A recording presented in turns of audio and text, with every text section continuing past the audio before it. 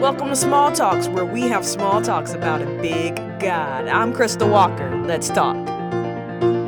Most teachers at the beginning of the school year will give you a syllabus, and it will tell you every assignment you'll have that semester. Well, God has left us something similar to a syllabus, and that is the Bible, the Word of God. In the Bible, God has laid out what is required of us as Christians. I want to highlight one assignment that we all have. It's a universal assignment. Each one of us, no matter our personality, gifting, or talents, we're all called to make disciples. Another word for disciples is followers of Christ. Matthew 28 says, "Go therefore and make disciples of all nations, baptizing them in the name of the Father and of the Son and of the Holy Spirit." So we're all called to share the gospel of Jesus Christ so that people may choose to start a relationship with Him. Now, how we fulfill this assignment may look differently, but I want you to realize that God has given us all a mission field, a place to live out this universal assignment of making disciples. I want us to look at Mark chapter 5. Jesus gave specific instructions to a new believer about his mission field.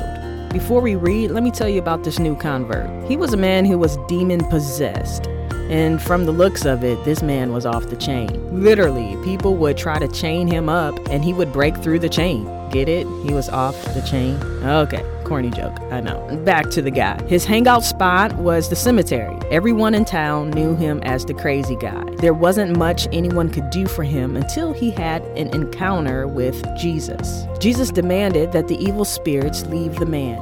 And after a whole lot of drama, you gotta read the story, the spirits left and he became a follower of Christ. He wanted to follow Jesus everywhere he went. Let's pick up the story in verse 18. As Jesus was getting into the boat, the man who had been demon-possessed begged to go with him. Jesus did not let him. Let's stop right there. It may seem weird that Jesus said no to someone who wanted to travel with him to spread the gospel. Well, he had good reason for this. Let's keep reading. Verse 19, Jesus did not let him, but he said, "Go home to your own people and tell them how much the Lord has done for you and how he has had mercy on you." So the man went away and began to tell in the Decapolis how much Jesus had done for him, and all the people were amazed. What Jesus did here was simply show this man his mission field. He told him to go home to your own people. See, we all have a home base. God has strategically placed us in groups, organizations, corporations, circles of friends, and families. And these places and these people ought to be our mission field. So, if you're a student, a teacher, or if you work in a school, your school is your mission field. The primary way God will use you for His glory is in that place. Most of us have a job that we spend a substantial amount of time. Well, that job is your mission field. You are not there by accident. Think about it. Every day, you will spend 8+ hours with the same people.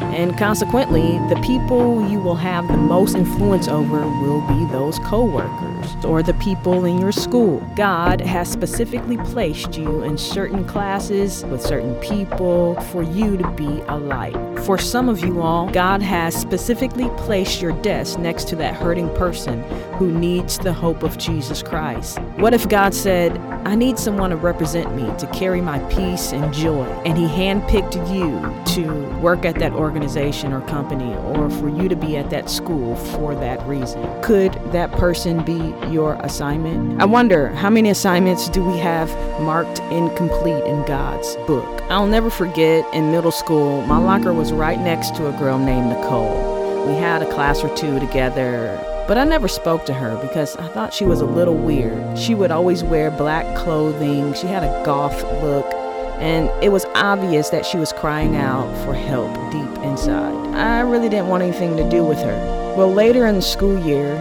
she committed suicide. I often wonder how different things would have been if I would have viewed my school as my mission field and simply shared the love of Jesus with Nicole. There was another time in college when I really wanted to be a good steward over the mission field God entrusted to me. It really bothered me that I didn't know if my college friends had a relationship with God. So over the course of months, I met with each one of them individually and asked them if they knew Jesus. I'll never forget one particular meeting with David. I met him in his dorm room. I asked him the question, and he said no. As we sat on his futon, I invited him to start a relationship with Jesus. He accepted the invitation, we prayed, and he was a changed man. And that's what it's all about, y'all. Making disciples. That's the ultimate assignment. Here's a question for you. So how can viewing your workplace, your school, your family, or whatever place God has you in as your mission field change the way you go about your day and interact with people? Let's pray.